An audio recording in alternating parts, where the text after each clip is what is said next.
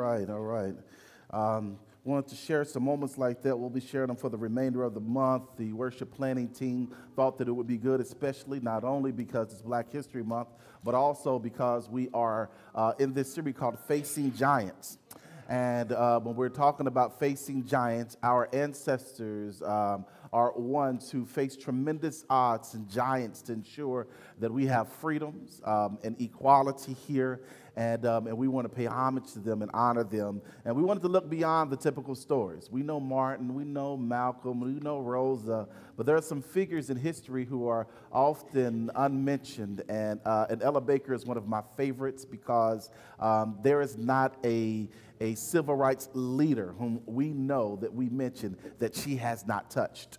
And so she was in the background, as we know so much about our community, that oftentimes men such as myself, we occupy the places of leadership, but in the background, making sure everything works is oftentimes strong Black women, man, putting it down. And so we want to honor them with that tremendous legacy and what they have done and what it means to us. Amen? Amen. Well, this morning we are continuing in our series called Facing Your Giants. Last week we talked about fighting through fear. And let me make sure that I'm clear again that the goal of this series is not to unpack all of our giants, for there are many, but rather what we're going to do is we're going to talk about the things that prohibit us from fighting the giants in our lives. Last week we looked at King Saul and his fear, fighting through fear, his fear and people pleasing, which prevented him from fighting his giant, the Goliaths, in his life. And today, we're going to look at Elijah the prophet, and we are going to share from the subject, depleted and defeated.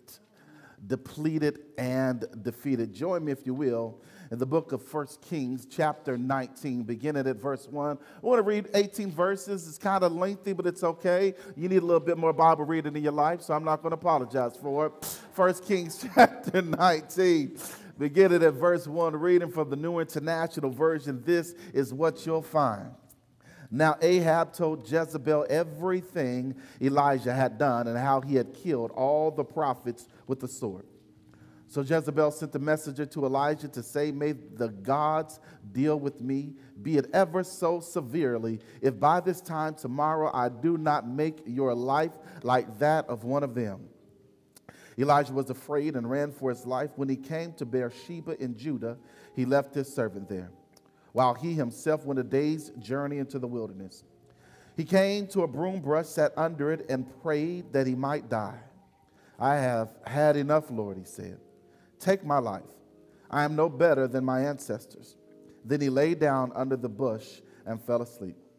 All at once an angel touched him and said, "Get up and eat."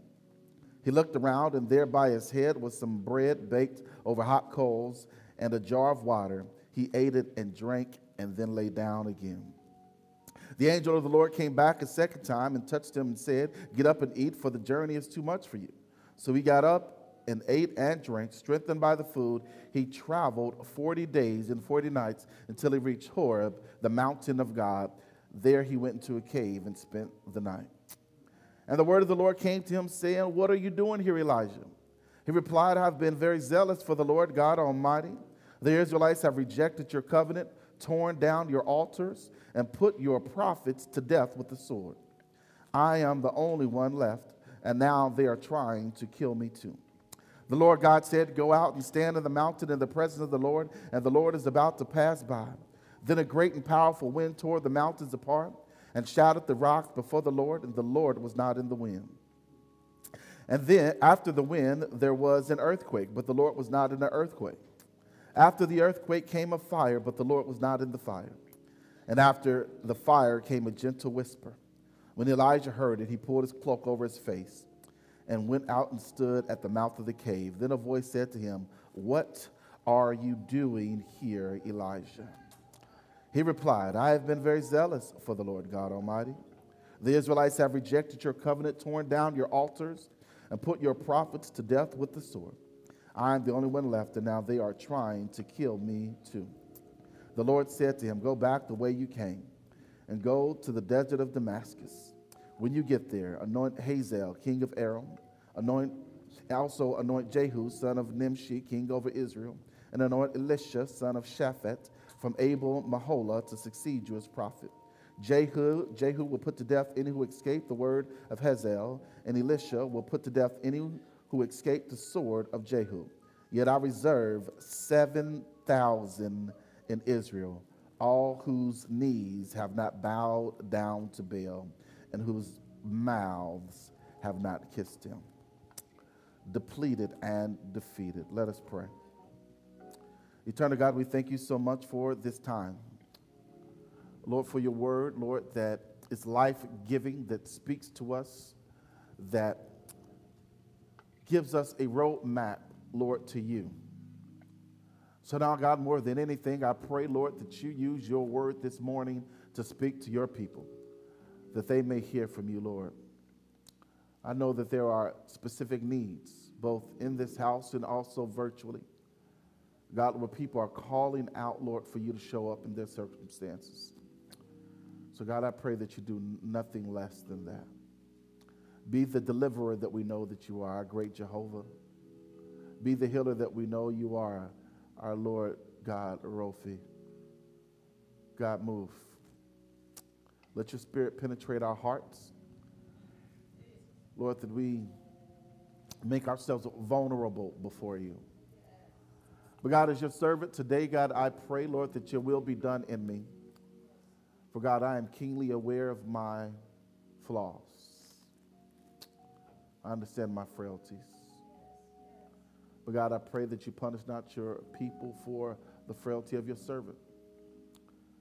Because God, although I am unable and I am unworthy, Heavenly Father, I am willing.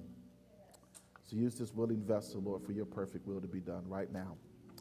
And Lord, let the words of my mouth and the meditation of my heart, God, may it be acceptable in your sight. For, oh Lord, you are our strength and our Redeemer. We love you. And it's in your name we pray. Let us all say together, amen and amen. Amen. Our passage picks up today on the heels of one of the most epic scenes in all of Scripture. It's the story of the showdown of the prophets. You may be familiar with it, that we see Elijah the prophet, who in one corner, the prophet of Jehovah, battles the 450 prophets of Baal. And then don't forget about, we often forget, there are also another 400 prophets of Asherah. We don't know how many showed up specifically at that moment, but there are anywhere from 450 to 850 prophets in one corner for these pagan gods. And then there is the prophet of Jehovah, of Yahweh himself, known as Elijah. This showdown to see whose God was real, and it happened like such. Elijah says, you guys go first, and they gather together, and all the day they pray, they cry, they cut themselves, they chant and do all of their ritualistic things in order for Baal to show himself, to call down fire from heaven so that they would know that their God was real. Nothing's happened. It's been a long day. Elijah, I love him because clearly he's got a sense of humor. He begins poking at them and he begins picking at them. He says, hey, maybe he's asleep. Maybe he's forgotten. Maybe you ought to cry a little louder. And I love it. He begins picking with them to demonstrate to them, because he knows for sure that their God was non-existent. Then after a time, after Baal didn't show up on the next day, Elijah's time now for him to show up and to show that Jehovah God is the real God. He says, not only am I going to have my God to call down fire from heaven, but he says, I need y'all to take some water, and I need y'all to drench the entire altar with water so I can show you all just how powerful my God is. Story goes, they drenched the space. Elijah says, go ahead and do it again. Let's make sure. And there was a trench filled with water all around the altar. And Elijah prays a simple prayer. And once he does, man, the Lord God allows fire to come down from heaven, and it completely consumes the entire altar.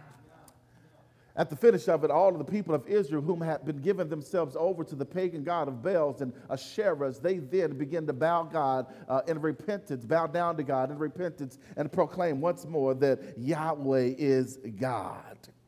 And as a result, Elijah takes the sword himself, and he puts all all of the prophets of Baal and Asherah to death on that day.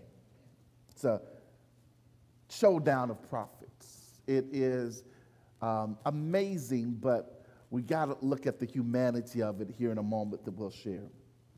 What happens then is King Ahab, who was king over Israel at the moment, he sees what's happening, and he is now frightened because he and Elijah have been at odds for at least about 3 years up until this point. And Elijah says, it's been a drought in the land that Elijah called by the power of the Lord. Elijah says, now after all this has been done, I'm going to show you too how powerful my God is. Not only is he going to rain down fire from heaven, but he's also going to bring water. He's going to bring rain down from heaven as well. And he tells Ahab, man, you need to go ahead and get home. A storm is coming. And as sure as Elijah said, the clouds start to gather, the earth grows darker, the storm is on its way. King Ahab then goes home and he reports to his wife, you know her name, Jezebel. He reports to his wife Jezebel about what's happened, and she sends a letter to Elijah and says, as sure as I live by the gods that I serve, what happened to my prophets is going to happen to you. Now, before we move on to Elijah, I want to talk to you all just a little bit about Jezebel.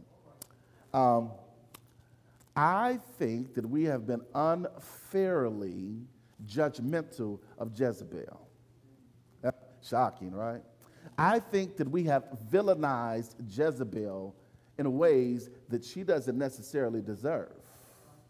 In seminary, they teach you how to read Bible through a feminist lens. Because recognizing that the scriptures and many of the commentaries that we read are all written through the gaze of men. And men, we have our perspective on writings and things, but women see things differently. And so they say you need to see and understand how women view these stories. Well, my 18-year-old daughter, Bishop, introduced me to not feminism, but she introduced me to womanism. Seminary introduced me to feminism. My daughter introduced me to womanism. The difference of the two is this, is that feminism is female-centered and issue-based, whereas womanism centers black women and is equally concerned about all forms of oppression. And so you read the scriptures then from the position. Now, I know a little bit about what feminism could be. I know a whole lot about how to attack the scriptures from womanism because, you know, I'm married to a black woman, raised by a black woman, got a bunch of black women in my family. I understand how, at least a little bit, how black women think. At least a little bit. Not much. The story of Jezebel through the lens of feminism or womanism looks like this. It's clear that Ahab was a weak man. You just got to read the chapters preceding, and you know that Ahab was not a strong king himself. He formed allegiances around him, and he was given to the ebb and flow of every other person he was connected to, and never had a strong word to say himself. When we consider the weakness of King Ahab, and then we look at his wife Jezebel, here's what it looks like through a womanistic lens. Jezebel is married to a weak man and has to overcompensate for his lack of strength. Therefore, when any opposition comes upon the family, she's only doing her best to protect hers and everything that's around her. She is mama bear protecting her home and her cubs.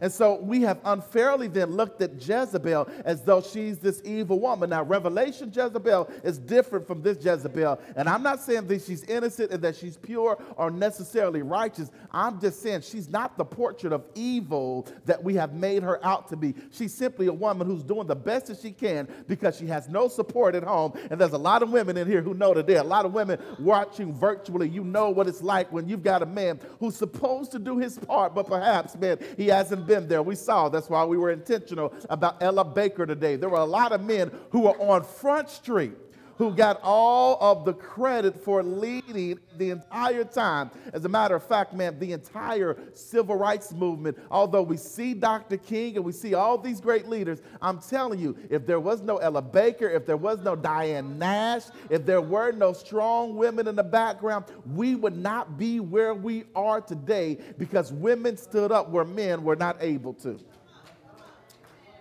Jezebel has been unfairly and unjustly villainized in our story. But she ain't like Elijah. And she did kill a whole lot of prophets trying to protect hers. So check this out. Elijah has this tremendous battle where he killed anywhere from 450 to 850 prophets. Jezebel, check out her strength, sends one letter to Elijah, and he runs, cries, and fears for his life. Okay, let me say it one more time. Elijah just personally killed anywhere from 450 to 850 prophets by himself. Jezebel sends one letter. She didn't confront Elijah face to face. She didn't show up at his crib.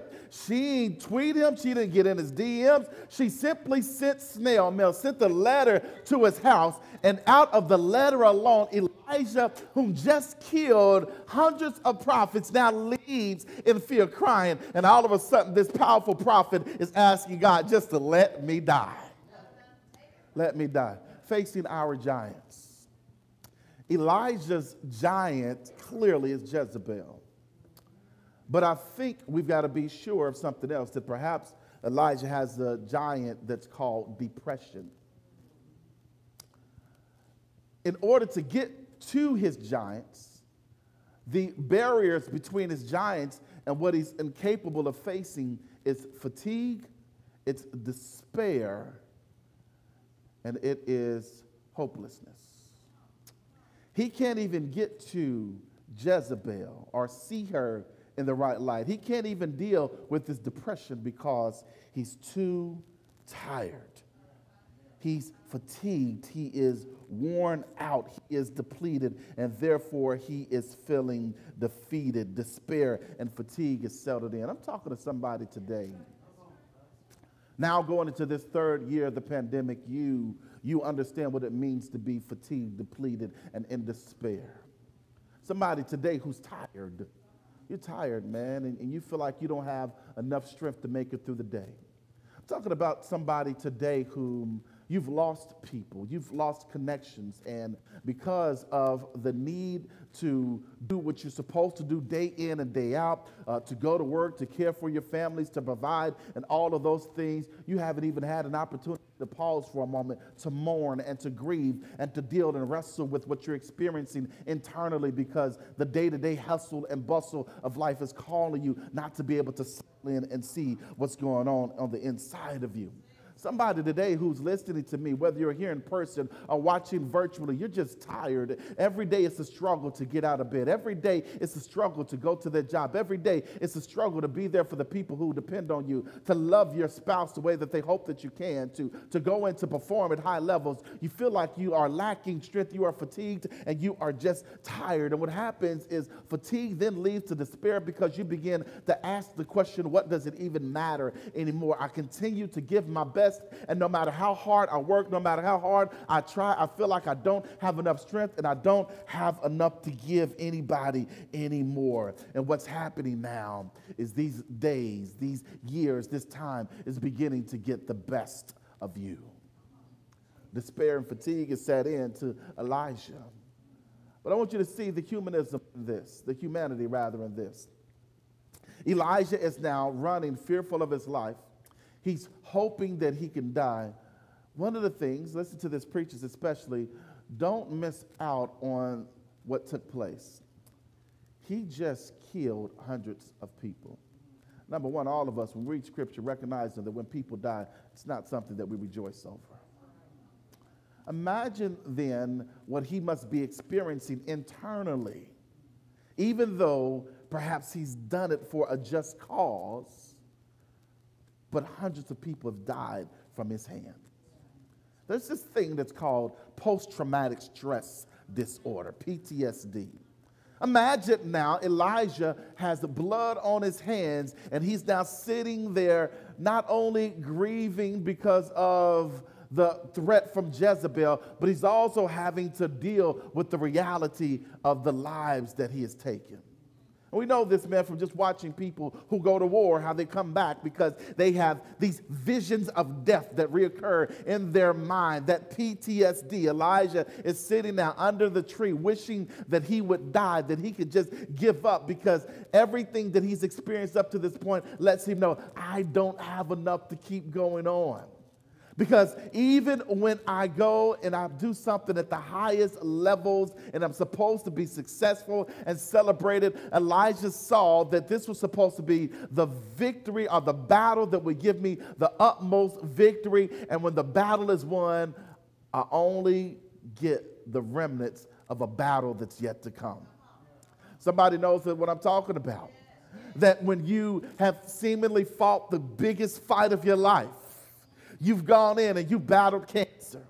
You've gone in and you've battled divorce. You've gone in and you've battled financial depravity. You've gone in and you've battled family issues. And you keep fighting and fighting and fighting. And the only thing that happens after that is done, something else comes knocking on your doors. And the only thing you can say is, God, I've given everything that I've got. I have nothing left to give. And I just want to give up. I want you to know, and I'm going to sit here for a while today, my brothers and sisters, that if that is where you are, somebody needs to know that it is okay. It's okay. The world that we live in forces us to move fastly from moment to moment. Mourn, you get 3 days. Well, you love somebody, it takes more than 3 days to get over that loss. Sickness in our bodies, you get a couple of days, and if you don't show up, they're going to fire you. People look at you as though there's something wrong with you for holding on to moments. Don't let people strip you of your humanity. You deserve time to sit and to grieve and to settle in. You deserve that. It's okay. It's okay. But also, man, there's this idea about mental health. I've said this, man, a few times from here, and I actually had somebody from my own congregation challenge me on it, but I'm going to say it again. I'm not going to apologize for it. You need Jesus and a therapist.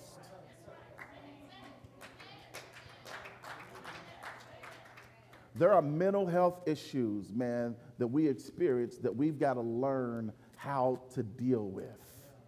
And listen, I'm a good listener. I promise you I am. Bishop's a great listener. I promise you. We are not therapists. We may be counselors, but I only got so much for you. And at the end of the day, if I feel like what you've got is too much for me, I'm going to give you the number to a therapist and tell you, go use your insurance and get some help. And I don't know why we struggle with that, because if you've got pain in your body, you're going to a doctor. Well, what happens when you have pain mentally and emotionally? There are doctors for that the Lord God has gifted, commissioned for them to serve you. Go allow them to do their job and you get healed. But also, because I know where it's going, where some of your thoughts are, because this is where I've been challenged. Oh, we are supposed to be people of faith and the Lord will heal you. Well, let me let you know this, and I mean this with all sincerity. Let me tell you something, baby. Claiming something that does not exist and does not make you faithful, perhaps you are damaging yourself. Nobody is saying that you have to live your life in despair, depressed because of what you are experiencing. But what we're saying is that don't go around lying, talking about I'm okay and that I'm healed and all those things. And you ain't gone and got a checkup. You ain't gone and seen a doctor. You ain't talked to nobody. No, that is called denial. That is not called faith. But also, if you want to talk about faith, let me tell you about faith. I don't know what God you serve. Every sickness that I got, my God is big enough to handle. If I got cancer, God's big enough for it.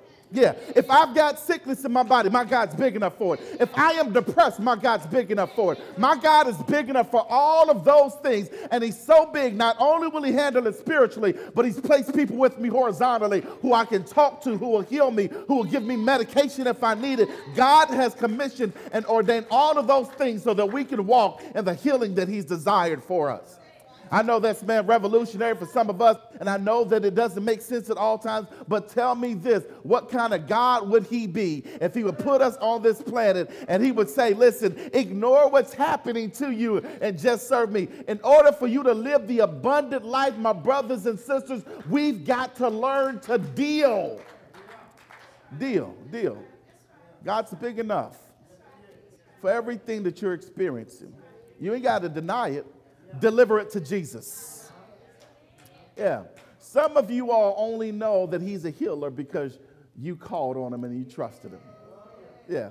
Some of you only know that he's a provider because you called on him and you trusted him. And to make matters a little bit deeper, let me tell you this. Scripturally, challenge me on if you want.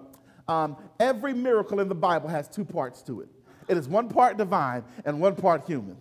And if you're walking around refusing to do your part, what God look like stepping up if you don't even want to help? That's kind of like saying, God, God, help me. I've got high blood pressure, but you're going to leave here today and go eat a plate full of fried chicken. Baby, you don't care about God healing you. You are fighting against God.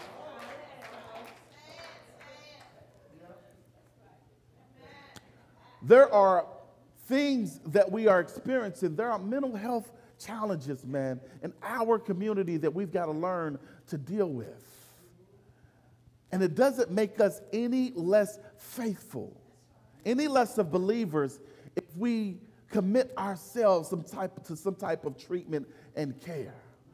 Some of us have been walking around here, and I just got to spend about 5 or 10 minutes talking to you. And I can hear your mama issues, your daddy issues, your abandonment issues. I can hear about the abuse that you experienced as a childhood. And here you are 50, 60, 70 years old, still suffering from the struggles that you had more than 50 years ago. And you have yet to deal with it, but you come to church thinking that every Sunday somebody's going to give you something to make you feel better, only to go home and still be unhappy. But God wants you to do more than show up in here on Sunday thinking that somebody's going to put some shouting in your feet and that's going to help you. Baby, listen, shout. Shouting, I love this. Shouting has two parts to it. And I enjoy it. Shouting has two parts. You shout for joy, but then you also shout out of pain. Yeah. If you get a big check in the mail, what you going to do? You go, oh, yeah, there you go. I love it. Yeah. But if you stub your toe, what you gonna do? Yeah. Shouting has two parts. And I don't know why we think that the only time we're supposed to shout is when something miraculous happens. There's also this idea of shouting out of our pain. And sometimes you've got to shout out, shout to, let God know what you're going through and deliver it to God. Y'all think I'm just on a tangent and I'm not my scripture, don't y'all? Okay, here's what happens. Elijah makes himself under to this tree. He lays under this tree, and the Lord asks Elijah, what are you doing here? And I love this because the first thing that Elijah does is he tells the truth about where he is. He says, God, them people, they kill everybody about to kill me. They don't believe in you no more. God, I'm tired, and they trying to kill me, and I just want to die. He was honest about it. He was honest about where he was. God didn't say, Elijah, what are you doing? He didn't say, I'm blessed and highly favored, God, all is well. Ooh, got a mighty bird to find, got a mighty run on with the Lord. Lord, everything's good. No, he said, God, I hurt. Now, here's what's true. When we read a little bit further, we know that his claim was irrational. But it doesn't matter because at that moment, it's his truth.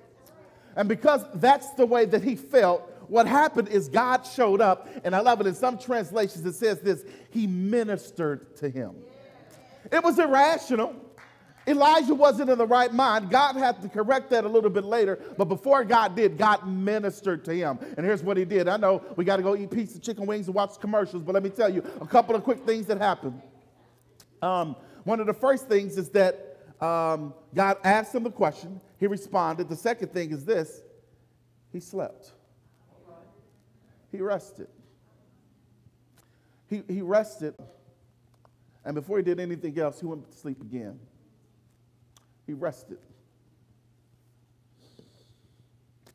We're taught that you go. But Elijah's teaching us, the Lord is showing us through his story, that there are times that the only thing you need to do is to rest. Come here, man, whoever you are. You're juggling the day-to-day. You're balancing everything from in your family. You got too much on your plate. You're overwhelmed. You're struggling.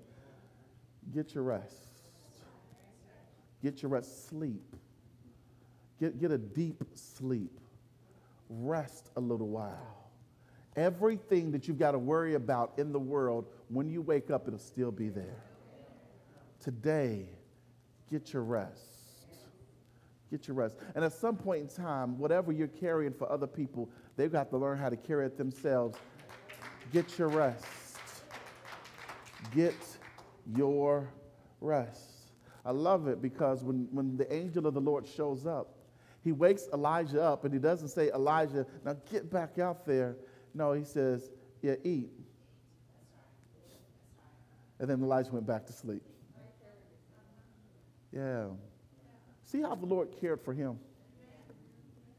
The Lord took care of the need that he had right there rather than pushing him back out. Stop allowing people to force you to get back out there, to go through there. Over the last 2, now almost 3 years into this 3rd year of this pandemic, people keep trying to force us back into this rush of life. And there are many of you who are resisting it. Continue to resist. You don't have to.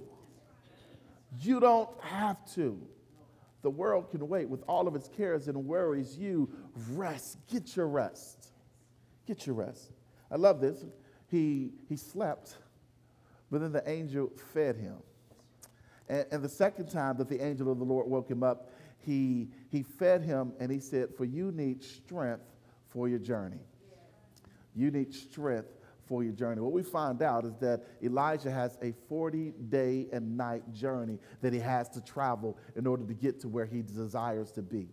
And in order to get so, the angel made sure that every ounce of strength that Elijah needed to have for the journey that he would have before he moved forward. Take that note. Elijah did not move until he was strengthened enough for the journey. Elijah did not move until he was strengthened enough for the journey, which means if you are not strong enough right now, and if you feel yourself trying to go and you don't have the energy, you don't have the will to do it, baby, go back and rest again. And if people ask, well, why aren't you telling them none of your business? I am taking care of me. I am doing me. I am protecting my peace. I am making sure that the Lord strengthened me, that the Lord built me back up before I go back out, just to impress you so that you can see how good I look doing things. Take care of you. The Lord says, don't move, for you need to be strong enough for the journey. Strong enough for the journey. He makes sure that he's strong enough, and then he goes. He travels. And what's beautiful is this. His journey was only for one thing. Not that he might be the best prophet again, not that he might go into the next battle, not that he might do the next thing. His journey was simply this. He was journeying to get into the presence of the Lord. Says that he traveled 40 days and 40 nights to find himself on Mount Horeb, which is called the mountain of God. He went to the mountain of God only to go into a cave, almost like the house of God, so that he could have an encounter with God. What Elijah recognized was this, is that if I am going to get better, what I recognize is that I cannot get better in my own strength. And so he journeyed only to find himself in the presence of God. And you want to know what happened? I'm glad you asked. When he made it to the mountain of God, God showed up for him, and the Lord spoke to him once again. And he asked Elijah a question the second time, and Elijah answers it the very same way. Elijah, what are you doing here? And Elijah is honestly saying, God, life sucks. People are mean. They are killing your prophets.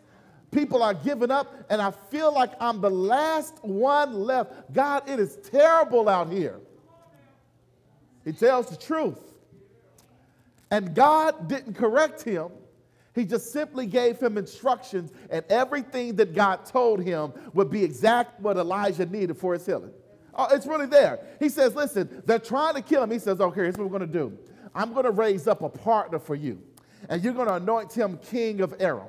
And everything is going to be okay, because all the people who are fighting against you, he's going to put them to the sword. But not only that, you feel like you're doing it all by yourself. I'm going to raise up for you somebody who's going to come alongside you, who will succeed you, another prophet by the name of Elisha. And I know that you think that it's just you and Elisha and this king, but I want you to know that also I got at least 7,000 more who are waiting, who have not bowed down to Baal, nor have they kissed his lips. I've got people who are there for you. Everything that Elijah needed in that moment, God said, I need you to see, Elijah, I've got everything covered for you. But Elijah would have never made it. He would have never understood. He would have never gotten there had he not been honest about God, about where he was, had he not rested, and had he not let the Lord fill him up so that he could become strengthened enough for the battle. This has to be important to us because many of these things go unspoken in our churches and in our families because we are taught to mask how we feel. But I want this beloved community that we're building to be a place of vulnerability. You don't have to come in faking it. You can be honest about where you are. And we're not going to tell you, baby, just have faith. We're going to say, man, can I pray with you? Can I give you a hug from 6 feet apart? Can I call you? Can I walk with you? Even if you don't understand it, even if you don't agree with it, people just need somebody to stand with them. A couple of weeks ago, we saw what this looked like as Chesley Christie, I think is her name, or Christ, the former Miss USA, whom everybody knew to be jovial, happy, and they said she made everybody else happy. But clearly she was battling something internally. And this poor 30-year-old woman, struggling internally, jumped out a window in New York City from a high rise to her death. But she was happy. Well, clearly she wasn't. Because the people around her perhaps never really saw what she was experiencing because she was suffering in silence, putting on a mask, a facade for the benefit of other people. Stop faking it to make other people feel better.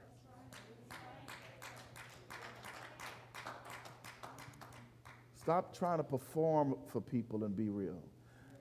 If nothing else, when you come here, when you come to the church, if there are no sick, how is this a house of healing? If there are no sick, how is this a house of healing? How are we supposed to be the place where people come to get healing and deliverance, but we have nothing to be healed and nothing to be delivered from? Bring it here. Let's be vulnerable to one another. I love it because there's this season of this. We saw this last year with Very 2. Again, man, women, y'all be on your thing. I love it. Be in your bag. We saw it, first of all, with the Olympics. And we saw the greatest gymnast in history who decided that because of what I'm experiencing mentally, I will clearly back out and I will not perform because I'm going to take care of me and myself. And Simone Biles courageously, because of her own mental health, says, I don't care what the world thinks. And I don't care about the pressures of everybody else. I've got to take care of me before I move forward. So she wasn't willing to allow people to put her in a compromising position. She says, healing has to come, and I'll take care of me. And I'll take whatever talk y'all got, but I put me first. And not only her, then you take Naomi Osaka, the best tennis player in the world right now. She decides to back out almost the entire year of playing because her anxiety was getting the best of her. And everybody berated her. They talked about her and all that. And Naomi simply said, I'm taking care of me. You see the similarity between them and Elijah? That they were honest about where they were.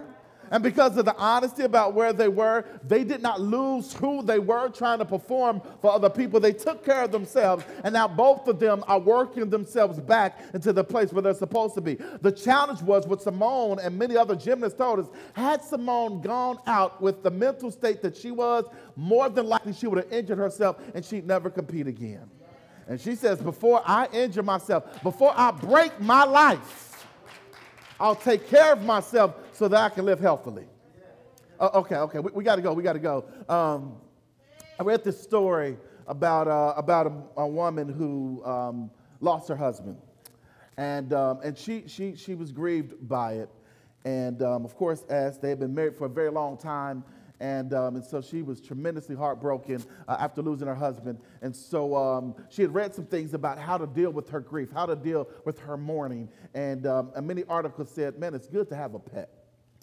And so she goes to the local pet store, and she's searching around, and she wanted something that she could really interact with, and she saw that there was a parakeet that talked. She says, oh, that'd be good for me, Mr. Wilson. That'd be good for me that I could have a parakeet. That was Gwen's parakeet that talked, by the way, I'm sorry.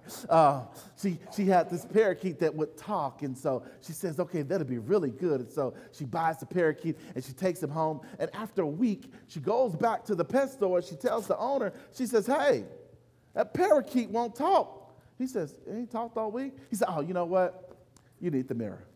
Yeah, because if the parakeet don't see himself, he won't talk. And so she buys the mirror, and then she goes back home. She puts the mirror up in the cage, and after a week, the parakeet still won't talk. She goes back to the pet store once more, and she says to the owner, the parakeet still ain't talking. He said, after another week, the parrot's still not talking. He says, no. He said, you need the ladder. That's the problem. The parakeet won't talk if you don't have the ladder. So she buys the ladder. She takes it back to home and puts it in the cage. And the parakeet gets up and down the ladder, looks in the mirror, but he still won't talk. After the third time, she goes back again, this time angrily saying, the parakeet still won't talk. He says, he said, I know what it is, the swing. You need to swing. He needs the mirror, he needs the ladder, and he needs to swing, and he'll talk. And so reluctantly, she bought the swing, takes it back home, puts it in the cage. The parakeet walks up the ladder, looks in the mirror, sits on the swing, but he still don't talk. After another week, she goes back this time infuriated, and she goes into the pet store, and she says, that parakeet died. He said, how did it die? I don't know. It just fell over dead. And you had me buy all this stuff, and the parakeet didn't even talk. He said, after all this time, the parakeet never even said a word. She said, well, yeah. When he fell over right before he died, he had one eye open, and he said, that pet store don't have no food?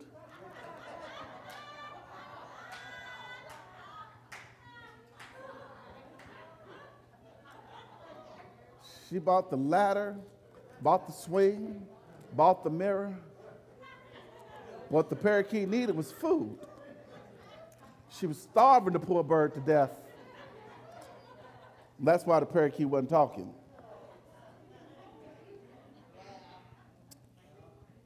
What if I were to tell you that for the most part of our lives, we spend so much of our energy looking for all the wrong stuff to heal us? We buy things, we comfort ourselves, we put ourselves around people, and we do a lot of meaningless and needless behavior for healing. And just like that parakeet, you think the mirror, the ladder, the swing, the relationships, the job, the car, the people, the whatever else it is, the bigger house, the more. We think all of those other things will be the key to our healing, and we are dying internally because we are not giving our souls what they need for healing. We need a connection more than anything else. We were created first and foremost to be connected to God, then to be connected with humanity. But the world has taught us that all these other things is what's needed to bring us happiness and joy. And we keep obtaining and achieving things, and we keep getting sadder and more depressed and more meaningless activity, but it's never leading us to the place where we need to be. What you need to know is that those things won't solve your hopelessness and despair. Those things won't solve the energy lack that you are experiencing. Those things won't solve your fatigue. It won't solve your despair. And you'll never be able to face your giant of depression or the enemies or the Goliaths in your lives if you keep trying to fill yourself up with things that were never created to heal you in the first place. Whomever you are today, I'm going to ask the counselors to stand in now, if you will. Whoever you are today, and you've been trying to fill yourself with whatever it is, hoping that it will give you more energy and give you more life. You keep waking up every day depleted and more defeated.